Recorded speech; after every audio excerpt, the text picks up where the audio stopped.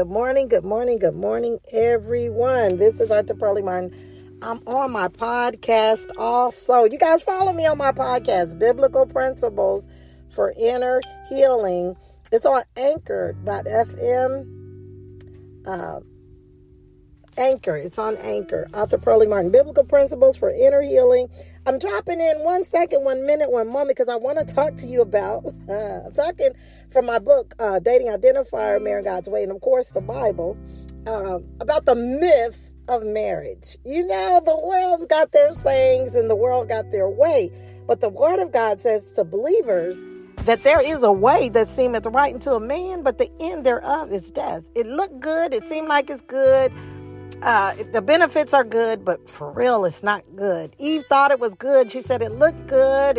It looked like it's going to be good for some food, and the benefits are good because it's going to make me wise, but for real, it wasn't good. That's what deception is. Deception wants us to think that good is evil and evil is good. How many of you know that evil is not good, and good is, evil is not good. Evil is evil and good is good. A good tree cannot bring forth evil fruit, and an evil tree cannot bring forth good fruit. Okay? So just because it looked good doesn't mean it is good. How many of you know that we have to be able to discern by the Spirit of the living God? And the Lord also teaches us to be the fruit inspectors. He said, you're going to know them, guess how?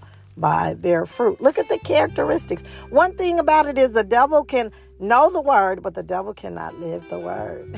And he's always going to take stuff out of context because he is a liar. So he's going to take the word, he's going to twist it, he's going to try to make it say what he wanted to say, he's going to try to make it fit, even though God said it don't fit. He wants us to say it's okay, everything about it is not wrong, right?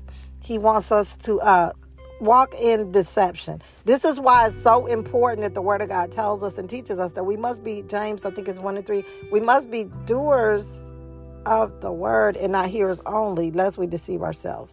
It's not just enough just to hear the Word. We have to put the principles into practice. Whenever we do things contrary to the Word of God, then of course we're being disobedient, right? We're not doing what He said. But how many of you know that we must have a relationship with God to live in submission to God, right? So He says, therefore, God resists the proud, but He gives grace to the humble. And when we don't want to do what God say, when we want to do things our way, then that's rebellion and that's pride.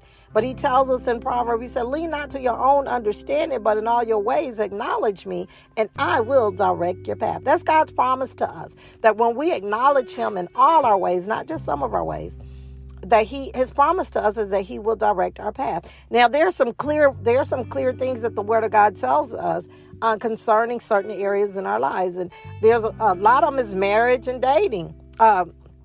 Marriage, okay? Because before you get to the marriage, you're going to have the courtship. Before Joseph married Mary, there was a courtship. You know, before you get to the marriage, unless you're going to marry the person the same day you see them, you're going to go through the courtship.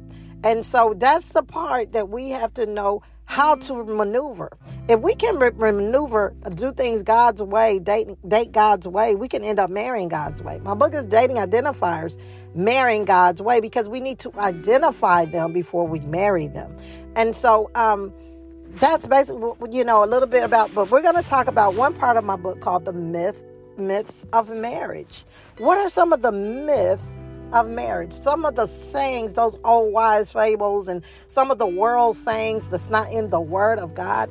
You know, like you need to test drive the car before you buy the car. Why buy the cow when you can get the milk for free? You know, all those kind of sayings. In other words, you need to live together before you get married. That's a myth of marriage. You need to live with them first so you can get to know them better. How many of you know that that is definitely a lie from the enemy? Because we're still learning ourselves. You really don't know what you will do on certain circumstances until you encounter the circumstances. So don't let the purpose of that lie is to tell us, is to try to keep us living a lifestyle of fornication, a lifestyle of sin, being in long-term uncommitted relationships, which ends up with friends with benefits. And we as the body of Christ, as believers, are not called to live like the world. right? We already talked about that in those prior videos I made today, these pop-up videos I made. You guys go to my Facebook page, Dating Identify Marrying God's Way. Like my page. Go in there and look at some of those pop-up videos that I'm making today. Okay, so today we're going to talk about, it's a chapter in my book called The Myths of Marriage. And one of the sayings is, you should live together before you get married. Well, the Word of God clearly tells us in 2 Corinthians 6 that each man should have his own wife, right? And each woman should have her own husband to avoid sexual fornication. The married bed is undefiled, but the bed of fornicators, it's not undefiled. It's not allowed. It's not considered to be holy before the Lord, right? So as believers, I'm talking to believers, it's not wise. The Word of God does not teach us to live together before we get married so we can get to know the person better. The Bible tells us in 2 Corinthians 5:16 that to know no man according to the flesh, but according to the Spirit. We now no longer know Christ according to the flesh, but according to the Spirit. Why? Because Christ is no longer on the cross being crucified. So we don't need to see him that way. Christ is now in heaven, sitting at the right-hand side of the Father, making intercessions for us. And Christ has risen. He's not dead. Jesus Christ is alive. So he said, no longer know no man according to the flesh. Don't try to get to know a person based upon their fleshly behaviors. We need to get to discern, be able to discern so we can know the Spirit, know the person according to the Spirit. And that's just not in relationship. That's in friendship. That's in life, period. To test the spirit, to know if that spirit is of God, because there is the spirit of the Antichrist. Remember that even demons believe and tremble. So it's not okay to live together before you get married.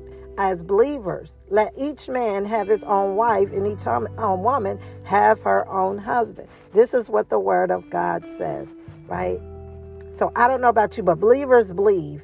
And when we are believers, and we know the truth, we're responsible for doing the truth that we now know. So now we're responsible for the truth. The Word of God says, be ye doers of the word and not hearers only, lest we deceive ourselves. I know, and then one of the lies that the devil says, well, we need to wait till we get our finances together first before we get married, while we're living together. Listen, God is not blessing that mess. As we seek first the kingdom of God and his righteousness, his way of doing things, he says all this other stuff is going to be added unto us. It's so important that we have our life in alignment with the Lord Jesus Christ so we can do things his way. I know that sounds logical. That's one of those ways that seem right, but really in the end it leads to death. That logic that says, well, we want to save up money first before we get married. Or we want to do this first before we get married, but we're going to live together.